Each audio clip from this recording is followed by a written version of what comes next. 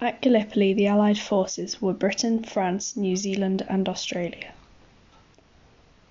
A ship called the Irresistible was mined. A ship called the Ocean was mined and abandoned, and a ship called the Bovril was sunk.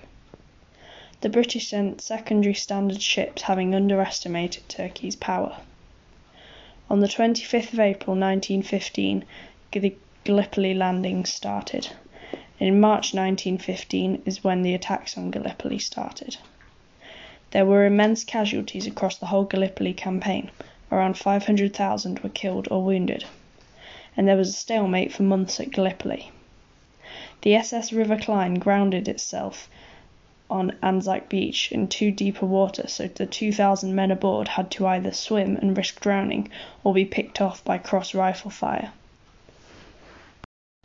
The naval attack at Gallipoli failed as they underestimated Turkish defences, and the land attacks failed as they were poorly planned with a lack of intelligence and poor leadership.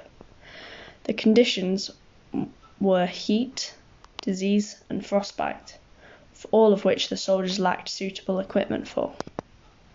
The land attacks were the British, French, and Anzac troops versus the Turks and the Germans. The Turkish and the Germans had strengthened the defences and dug trenches, which led to a stalemate. The Suvla Bay attack failed to make progress. There was a lack of knowledge among the Allied commanders and ill-equipped troops. They didn't know where the Turkish troop positions were. The instructions given were vague. The only intelligence was a 1912 Turkish Army manual, old inaccurate maps, a tourist guidebook, and information from the Turkish desk at the Foreign Office. They didn't even know whether a supply base had been established for them. I think the biggest reason for Gallipoli's failure was the Allied forces' arrogance. They believed it would be a simple and effective victory and didn't effectively plan. They lacked intelligence and leadership as a result, leaving them vulnerable against the heavily prepared Turkish and German troops. The harsh physical landscape of Gallipoli itself was also a factor, as it made land attacks hard to progress. The events in Gallipoli became a crisis in 1915.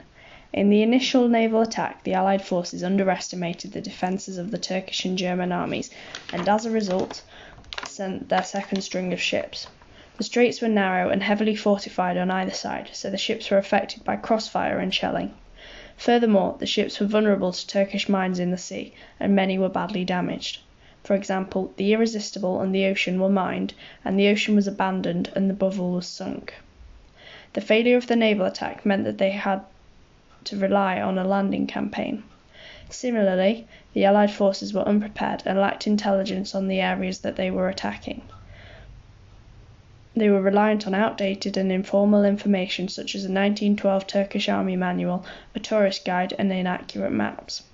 Unbeknownst to the Allies, the Turkish and German forces had dug trenches behind the hills that surrounded the few suitable landing site beaches, so the Allied troops were under rifle fire whilst attempting to navigate the steep and rocky landscapes. When the landing at Helles Bay became a stalemate, further landings were attempted at Suvla Bay and Anzac Cove. All the landings had heavy casualties. Almost 500,000 Allied soldiers were killed in the entire Gallipoli campaign. The crisis caused by the unexpected stalemate was intensified by the extreme heat and disease from flies and decaying corpses in the summer months, and then the cold and frostbite in November 1915, which the troops weren't equipped for. The crisis for the Allies at Gallipoli, which resulted from all this, eventually caused them to begin to withdraw their troops in December 1915.